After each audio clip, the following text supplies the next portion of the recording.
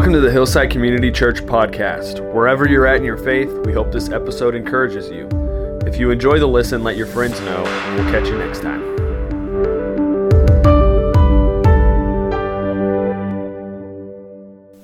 So we are concluding a series today called Crystal. This series could have gone on for a very long time, but we need to bring it to conclusion. It's been very enlightening and challenging, I think, to all of us. The last part of the series, we've focused on the local church and our relationship to it. And it turns out, I think, that we likely underestimate its place and function in our lives. So we've learned our identity and our experience as Christians cannot primarily be viewed privately or individualistically, but rather must be viewed corporately.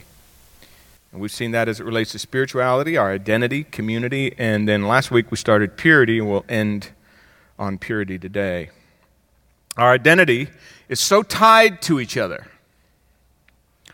that not even our sin can be viewed as a personal problem or a private matter. Even our sin, we have to think, how is it affecting the group? So I must see my sin in light of all of us. And I have to be connected enough to a church that I'm accountable to it for how I live my life. That's one of the questions we've been asking underneath all of this in the last 4 weeks. How connected to a church do I have to be? Connected enough to where you're accountable to it. And that's what we looked at last week. Now, just one caveat before I bring us up to speed from last week. To those of you who might be visiting today, and you might be investigating Christianity, you might not call yourself a believer. You certainly have your doubts about the church. Well, you've stumbled into a church service where I'm going to give what is probably the churchiest talk you can hear. And so I need you to sort of understand that. And then hopefully by the end you'll be able to say, that's kind of heavy. But then you'll go, but I see. But I see I understand.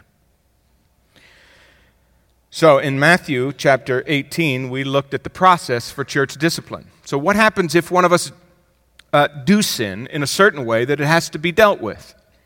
And we said that in Matthew 18, there's a little process for that. If you see a brother involved in something that's just sort of overwhelming his life, and maybe he doesn't see it, because we can all be blind to wrongdoing, then you go to him. You go to him privately, and you hope that he listens and that you win your brother. But if he doesn't listen, if he refuses to listen to you, then you take a buddy or two. You take two other people you think might be instrumental. He may know the two, he may not know the two. But they will be helpful in talking to him and helping them see. Now there's three of you maybe to help him see. And if he refused to listen to you, the scripture says in verse 18, or let's see right here. If he refuses to listen to them, tell it to the church. And if he refuses to listen to them, even to the church, then let him be to you as a Gentile and a tax collector. And last week, we discussed this, that you got to have a church to tell it to. You got to be close enough to a church, you got to be connected enough to a church that you're accountable to it, right? And if you don't, then your whole identity changes. Look, you become a Gentile and a tax collector to a person who doesn't want to hear about this. They don't want anybody telling them about it. They don't want anybody confronting them. They don't want to stop it. So what does it mean to let him be to you as a Gentile and a tax collector? Let him be an outsider. Let him be someone who's on the outside, because I'm going to show you today that what that means is he's got to be removed from the church. He's got to be removed. He's got to be someone who's an outsider. That's what Gentile and tax collector mean. So, this person loses his identity, and this is really, really important, Hillside. If you don't have a church to be in because you've been removed from it because of your sin, You're actually treated like someone who's not in it. You have no spiritual identity anymore, not from the standpoint of the group. And if you don't have that, you're outside of the church, you're an outsider, and you lose your identity. And the reason is because we can't distinguish you from the world. We can't distinguish you from the world because you've taken this hardened stance about your sin. So, you have to be close enough to a church that you can be kicked out of it. That sounds harsh, but hang with me. You got to be close enough to a church that you can be kicked out of it. And it matter to you. Take your breath away. And then it would matter to us too, because we don't want to see that happen to any of us.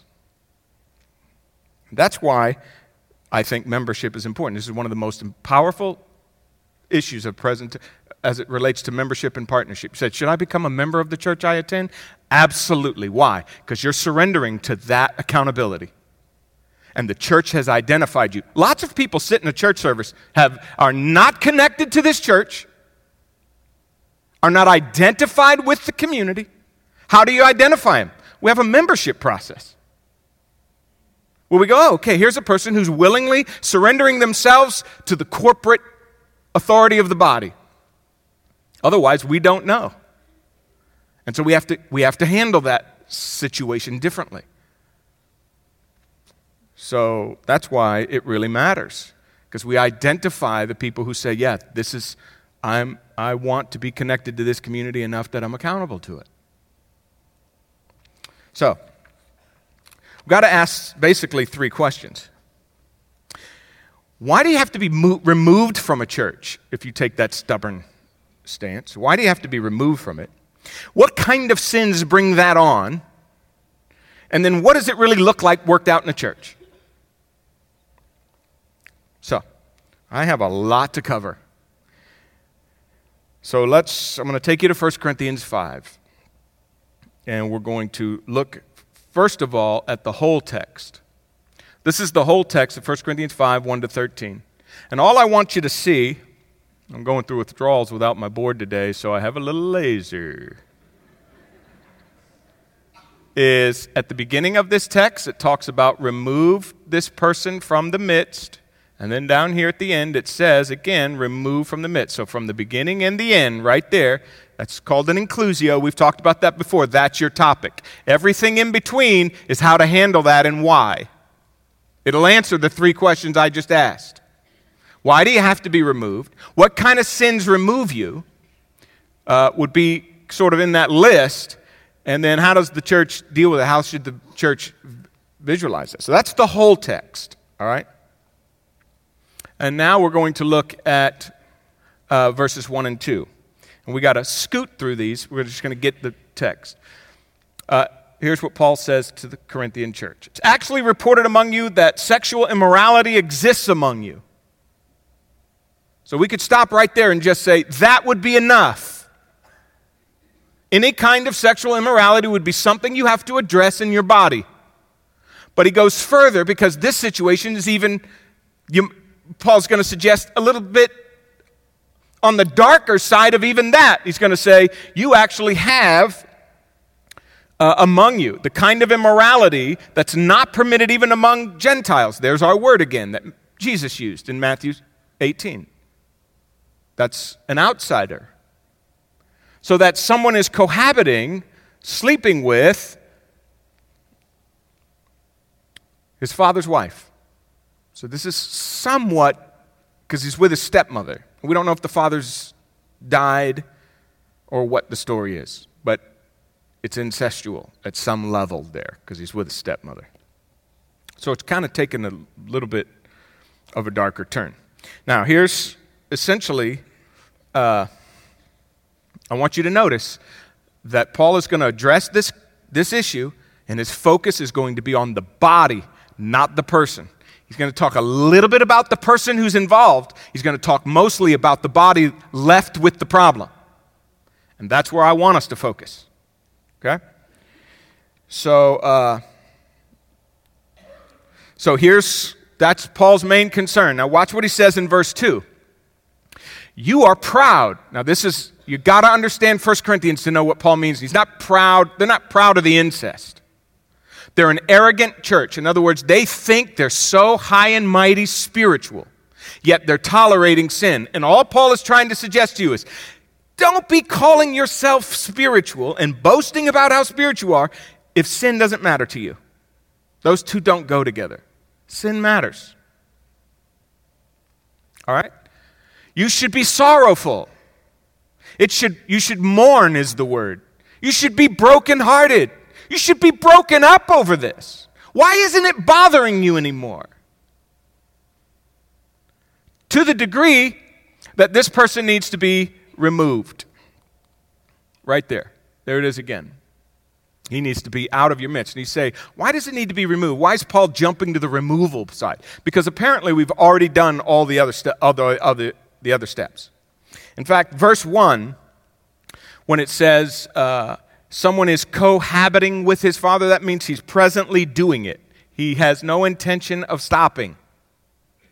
He has taken a stance in the immorality. I'm not giving this up. That's the attitude. Okay? That's the attitude.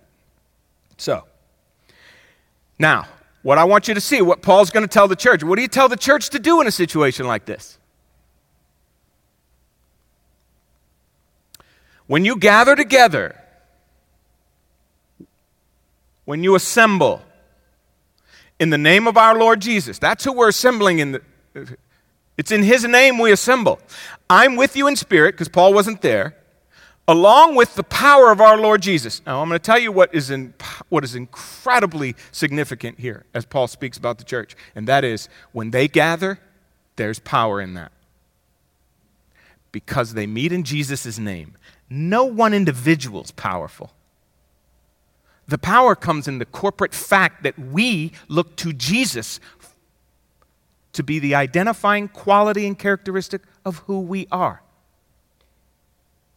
It's Him that makes it powerful. No one person. So there's a power in that meeting.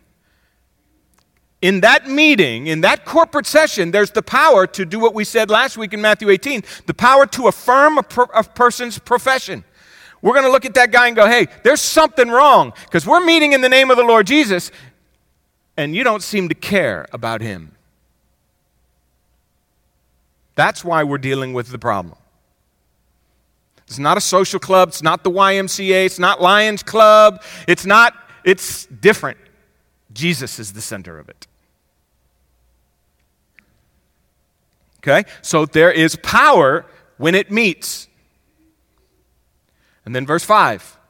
Here's what Paul's going to do. Here's what Paul is giving the church the power to do. Hand this man over to Satan for the destruction of the flesh, so that his spirit may be saved in the day of the Lord. That is a sermon in itself. All I can tell you is this verse at least says Paul's serious. So what does it mean to hand him over to Satan? Other texts in the New Testament, which I don't have time to go to prove this, but you need to trust me on this. You can look it up in your own Bible. Go to Timothy, Thessalonians, his text. That means he's been moved out of the church. This is what it means to remove him. If a person gets removed out of the church, he is basically entering a reality where he is no longer protection. So when the church meets, it's powerful, it's also protective. If you're not in it, if you're not a community in that community, connected and identified in that community, you're vulnerable. That's what this is saying. And the word destruction is the strongest word Paul uses in Corinthians for some of the sins that people are doing in that church. It's the most sinful church in your New Testament. And he uses that term a couple of different times. And I want to read one of them to you. This is 2 chapters earlier. This is what he says. Let no man deceive himself. If any man among you thinks that he's wise, or let me just say it this way. Do you not know that you are a temple of God and that the Spirit of God dwells in you? Plural. That's us as a group. We're considered a temple. A holy temple. If any man destroys the temple of God, God will destroy him. For the temple of God is holy, and that is what you are. That is powerful. That means my sin destroys the church. God destroys that because we're not messing with this holy temple. It's holy. We need to see it as holy. And when you mess with that holiness, you pay an incredibly high price. You pay an incredibly high price. So the church has excluded this guy. He's lost his spiritual identity. He is vulnerable. He's lost his identity. He is outside. God is hoping that whatever the flesh is, there's probably his spiritual, that whatever the sin is going to be destroyed. That hopefully being outside the church will help him see how vulnerable he is and what he's lost, and he'll want back in. That's the idea. You say, is this guy a Christian? We don't know. I mean, he is now vulnerable in a way that's very unique. We're all vulnerable every day, even if you're part of the church and you're committed to it and all that kind of stuff. But there's a unique way in which you are not identified with the body, that you are vulnerable in a way. And so your question is, man, I don't want that vulnerability. I want to be connected to that community where I'm accountable for my life, because if I'm not, I'm going to be held accountable to God. That's the feel. And we don't know his story. Paul will call him a so-called brother. He calls himself a brother, but we don't know if he is one. And in fact, we're treating him like he's not one in hopes that he will walk back in. But we don't know. We do not know. The church doesn't know if he's really a believer, and he can't know if he's really a believer if his sin doesn't bother him. There's just no assurance. It's a very vulnerable place to be, dangerous place to be. Okay? So, Paul's going to use a metaphor to explain what he's talking about now. Here comes the metaphor. He says, your boasting is not good. This whole spiritual personality you've got going on here. Meanwhile, you got sin in the camp.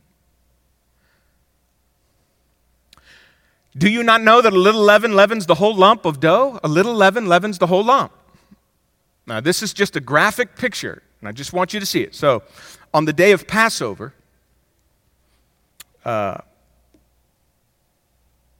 they started the Feast of Unleavened Bread. So, once a year, Israel would go through all of their house and get rid of all of the leaven. The leaven is, they would make a loaf of bread and they would hold a piece back from that bread, okay, every week.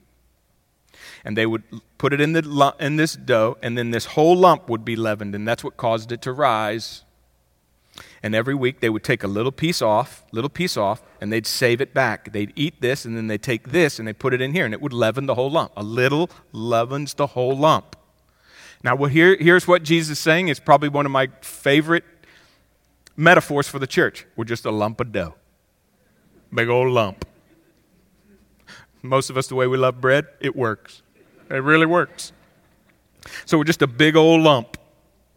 And he says, this little piece seems out of proportion, that this little thing would cause the whole thing to be problematic. But that's what he's saying. Sin is like a toxin. A little sin affects the whole body. We're asking the question, how? How does it affect that body? How does the whole lump get affected as we're relating it to the church? So here's what they would do. They would literally go through their house. This was the picture Paul's using. They would go through their house and they would clean all the leaven out. There wasn't to be any leaven in any home or the temple. All of them, both of them had to be clean out, every house.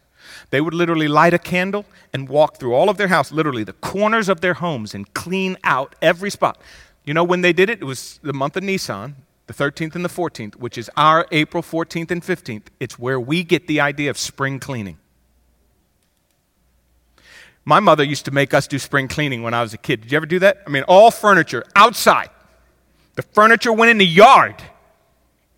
put the furniture in the yard to clean that house. It was the worst day of the year for a kid. Everything was getting cleaned. Everything was getting wiped down and disinfected. That's how the Israelites treated leaven. Leaven was like the sin. Get it out. You would have Passover, okay, which I'll explain that image in just a second, but the Passover. And you know, I don't have time. Just hold on. There's no way I'll get done with this, and I got to get a lot farther. So here's what Paul says. Here's what Paul says, that little leaven. Watch. Clean out the old leaven. Well, who are they talking about cleaning out? Our fella at the front end. Get him out. Remove him out. Disinfect the church. Clean out the old leaven so that you may be a new lump. I love that. Big old lump, but a clean one. No leaven in it. They would do that for a week. He's saying clean out that lump so you could be a new lump just as you are in fact unleavened. You say, what does that mean? When you became a believer, you became part of a new lump. The whole community, not just you. It's a lump. By the way, this is plural. This is plural. Okay? No, I'm sorry, it's singular. That means all of us in one. He's not viewing us individually. He's viewing us here. But when he says, you are in fact a new lump, he uses the plural there to say, each one of you are now part of a new one thing, this lump. Don't be the leaven in it. Get that out. Be the lump I made you to be. Now, this is what's really important. You don't have to clean yourself up to become part of the new lump. Christ makes you part of the new lump, so you keep it clean. Do you see the difference? You don't have to clean your life up before you get here. Once you become a believer, you become part of a clean lump. You're holy in that sense. Now, get rid of the sin. That's the next piece. The Passover would happen, and remember, the destroyer was coming. Exodus 12:23 says the destroyer was coming to town. Make sure you have blood on the doorposts of your house. The Passover would happen. That was where the forgiveness came. Then you spent a week eating bread that was unleavened to explain, now you need to live holy. You don't live holy first. You let the blood cleanse you of sin first. Then you live holy. That's the Feast of Unleavened Bread. So Christ is saying, I've already made you holy, now act holy. I've made you holy, now act holy. That's what he's saying. Okay? And by using this illustration here, saying clean out the old leaven, he's getting very sacred and ritualistic. This is ceremonial language that suggests urgency and intensity. Let me tell you what would happen to you if there was any leaven found in your house or in the temple in the Old Testament. You were killed on the spot. You weren't killed. You were moved. You were run out of the city. You were run out of the nation. Moved out. Same imagery here.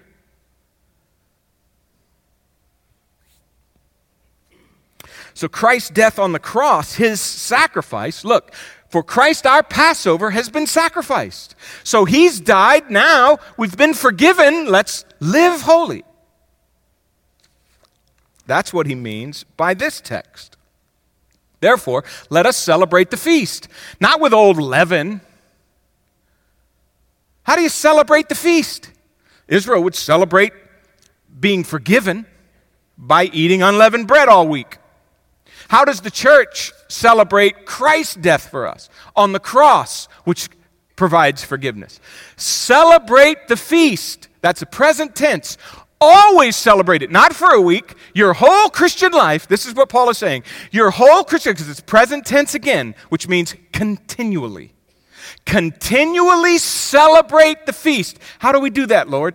Continually live holy now that I have made you holy. The celebration of the Christian life is living as holy as we can for him in celebration of what he has done for us. Do you see that? If you decide you want to keep sinning and you love it, you've stopped celebrating what Christ has done for you. I don't know where that puts you. But it's dangerous, according to 1 Corinthians 5 and other New Testament texts. You're treated like someone who no longer is celebrating. Something's wrong. Very wrong. That's how you celebrate. Otherwise, what happens is, so you say, why do we have to remove this? Why do we have to get the sin out? Why do we have to remove that guy from the church? Otherwise, when we come together and we celebrate communion, which we're going to do here in a minute, what are we celebrating? What are we celebrating? You know what ends up happening? We end up celebrating forgiveness, and this is what Christians are great at, and the world hates it. We can't wait to celebrate forgiveness. We're really slow to live holy. World hates this.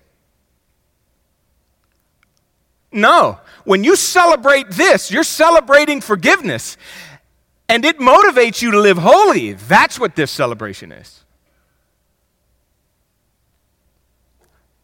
So what happens is, we don't know what we're dealing with anymore. It's not the celebration's all wrong. You say the community's lost its identity. If it celebrates becoming a new lump, it's celebrated becoming a new lump with communion, but it keeps the sin in, then that would be, you're not celebrating the right way. You've lost your identity. That's what he's saying. So the first reason is you're celebrating the wrong thing. Notice what he says, celebrate with unleavened bread. What is unleavened bread for us? It's sincerity and truth. Authenticity. Be the real thing. Sincerity is made up of two Greek words, sun and judgment, which has the idea if you shined a bright light on it, you'd see that it was real and authentic. If a bright light was shined on you, would we see that you're authentic? That you really love Christ and you really hate sin and you long to live holy because of what he's done for you, not legalistically. No one in here should be motivated to be holy so they don't get kicked out of a church. You should be motivated to live holy because of what he has done for you. And when you stop celebrating what he's done for you, something's wrong with your heart. And that's why you got to be removed, because you're not identifying with that new clean lump anymore. And the church loses its identity, and it can't distinguish itself from the world anymore. The world looks in, sees us doing everything they're doing, and goes, why not be... What's the difference between being in there and being out there? In fact, Paul's going to go into that here. Because that's the second reason why we got to get it out. Otherwise, there's no distinction from the world. Look what he says. This is verse 9. I just got it in a different background so you can see. I wrote you in my letter not to associate with the immoral people. You got a guy in your church like this. We're not supposed to associate with him. In other words, we got to get him out. There's no close association anymore. I did not at all mean with the immoral people of the world, the people out there, the outsiders, as the text calls them, or with covetous, swindlers, idolaters, because you'd have to go out of the world. You can't leave the world. You can leave the church. You can't leave the world. So you can't stop meeting with immoral people. This is a beautiful image, Hillside, and I want to show you what he's trying to say. He's trying to say, Hillside, church, you have to be holy. But you're allowed to go into a holy world and live holy out there. There's no danger for you. There's no danger of you being unholy because you went out into an unholy world. Christians think just the opposite usually. I'm so scared to be out there around the sin. You ought to be strong enough to handle that out there and be a difference maker out there. But you're not violated because you're out there. Otherwise, we would have nowhere to go. Where would you go? There'd be nowhere to go. But notice what he says. Actually, I wrote to you, here's the person that you need to worry about associating with, is the guy who calls himself a believer, but he's immoral, he's covetous, he's an idolater, he's a reviler, he's a drunkard, he's a swindler. Don't even eat with that guy, because that was the closest way to develop fellowship. And some people believe it's don't eat communion with them. I don't think it's not eat communion with him, but it's hard for the picture not to come to mind. We don't eat with that guy. We don't break bread with him. We don't break bread with him in communion. We don't break bread with him out there because we can't identify with him anymore. He's calling himself someone he isn't. It's a different scenario. And here's a great text for you. What have I to do with judging outsiders? Paul says, I don't judge outsiders. This is a great message for the church. Quit judging the world. It's not our job. We're far better at judging the world than we are ourselves, aren't we? And the world hates it. Look what Paul says. Do you not judge those who are within the church? Yes, he's still drawing the distinction between the inside and the outside. Are you in or you out? And whether you're in the church or not determines whether you're in or out. It's an incredible text, overwhelming. But those who are outside, God judges them. You look at the world right now, and there's a lot of things going on in that universe out there, isn't there? There's a lot of unhealthy things going on in every category. Heartbreaking stuff. It should break our hearts. Be very careful for you. Be very careful in this day and age that you become hateful and hopeless and negative and critical of the world. What do you expect from? Do you expect anything else? Chill. That's what it looks like when Christ hasn't come into your life, saved you, changed you, and transformed you. But when you're in here, those things should change. So, remove that wicked guy.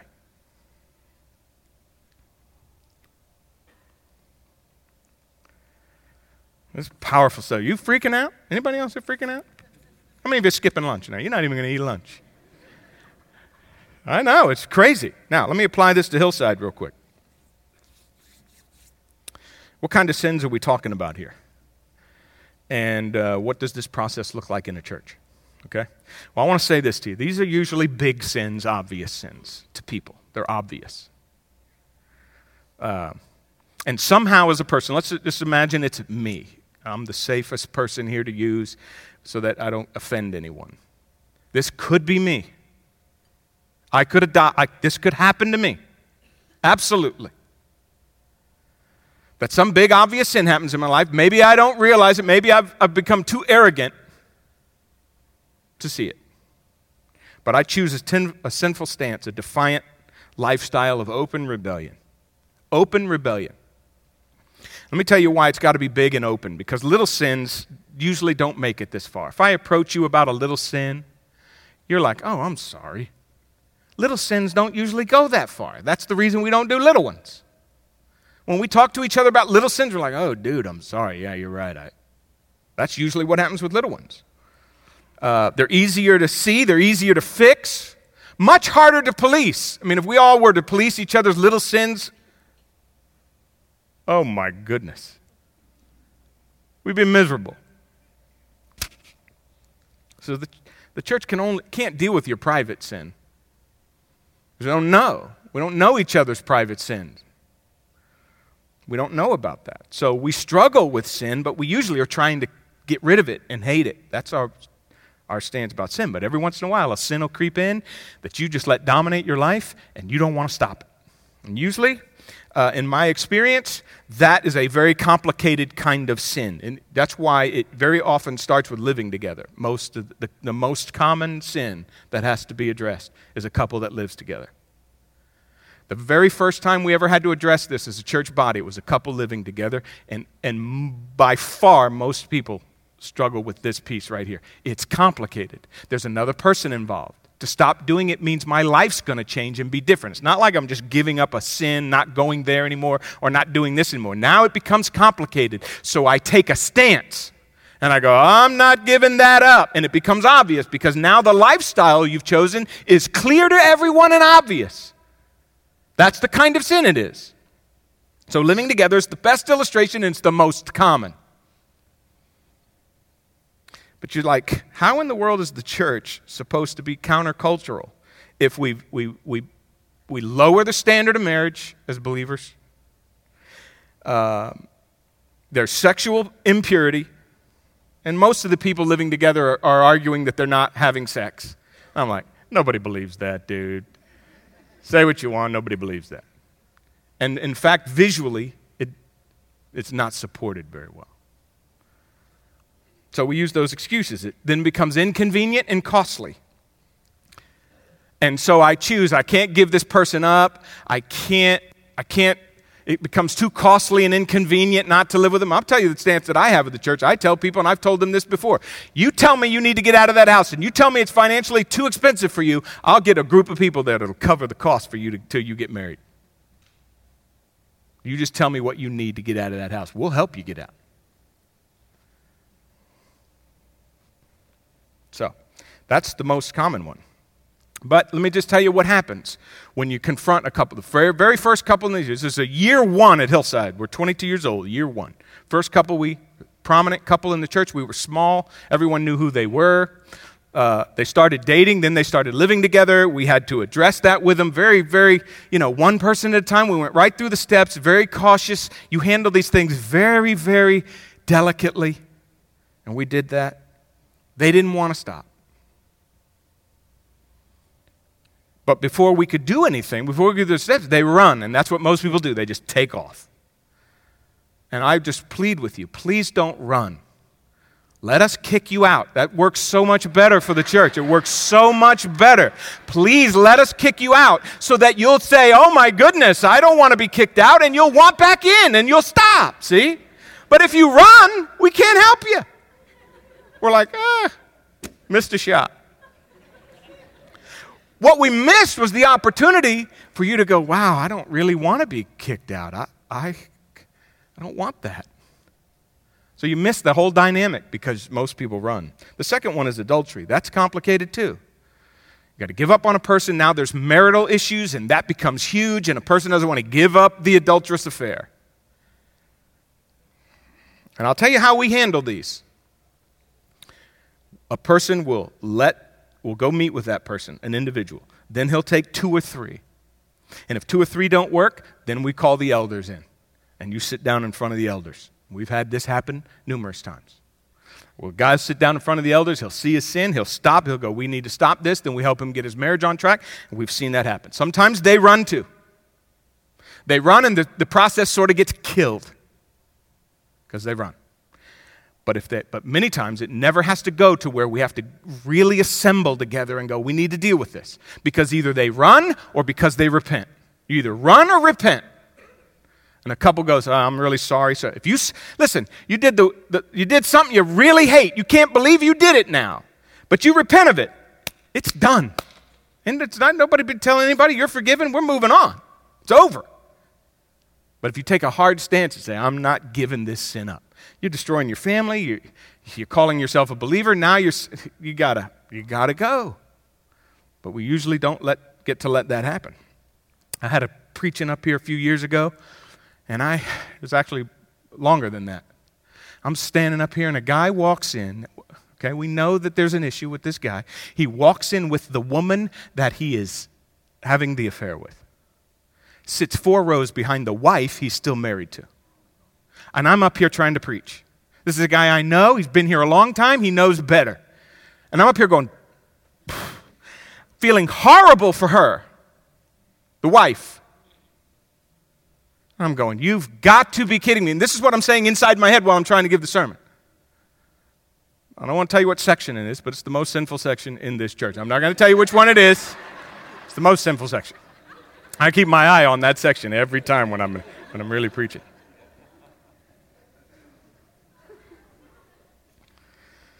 So we had to sit down with that person and deal with that issue. That was hard. But he's not here. So he was connected to a small group. Small group met with him. In front of the small group, we had to say, you got to go. It didn't come to the big church. It came to the little one he was in here. It came to the little one that he was in. And he's not here. That's that story. We've started the process on a number. I'll tell you a couple of the other things that have started the process at Hillside. Shady business deals with each other.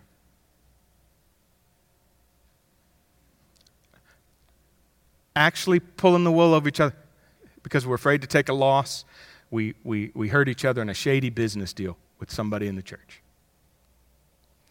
Or there's abuse, physical. We've had physical abuse issues. We've had verbal abuse issues. Where you're taken advantage of. But once you repent, this is over. That's why it very often doesn't get too far, because either people realize it and they stop sinning or whatever the case.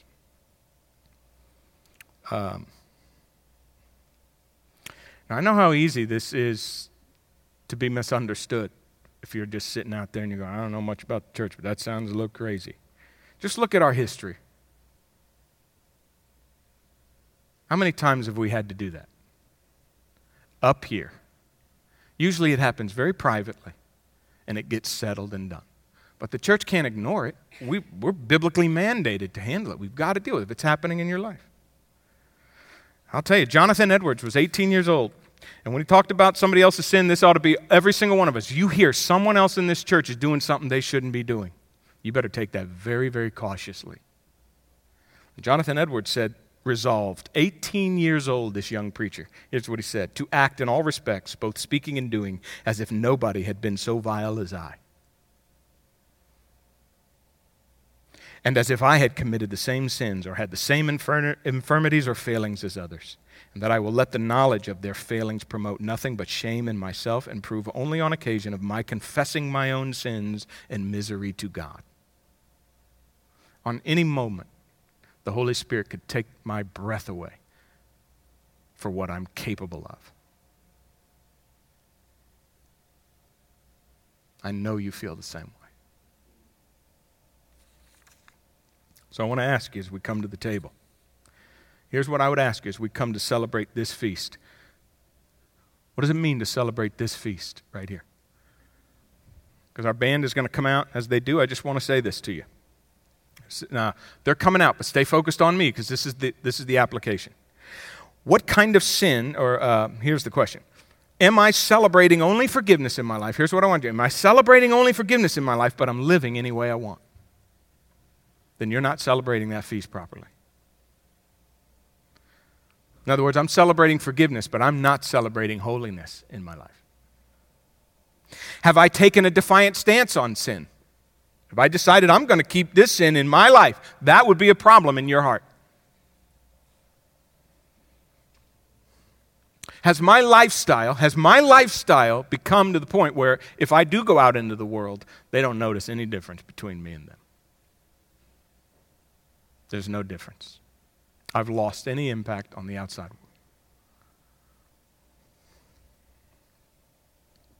And I'll tell you another one. In light of this right here, I would ask this question. Have I surrendered myself to the church? Have I surrendered myself to this community right here? I want them to hold me accountable. If I'm not doing what I ought to do, if I take a defiant stance on sin, somebody ought to love me enough to start this process with me. Am I close enough to the church to have that? Have I become a member and announced that I'm one? Count me in on that group of people who want to celebrate holiness. Because I don't want to be the one, Paul says in 1 Corinthians 3, 16 and 17. I don't want to be the one that destroys the temple of the Holy Spirit. I'm thinking corporate spirit. Hey, thanks for watching today's message. We hope it encourages you wherever you're at in your faith. If you enjoyed it, let your friends know. We'll catch you next time.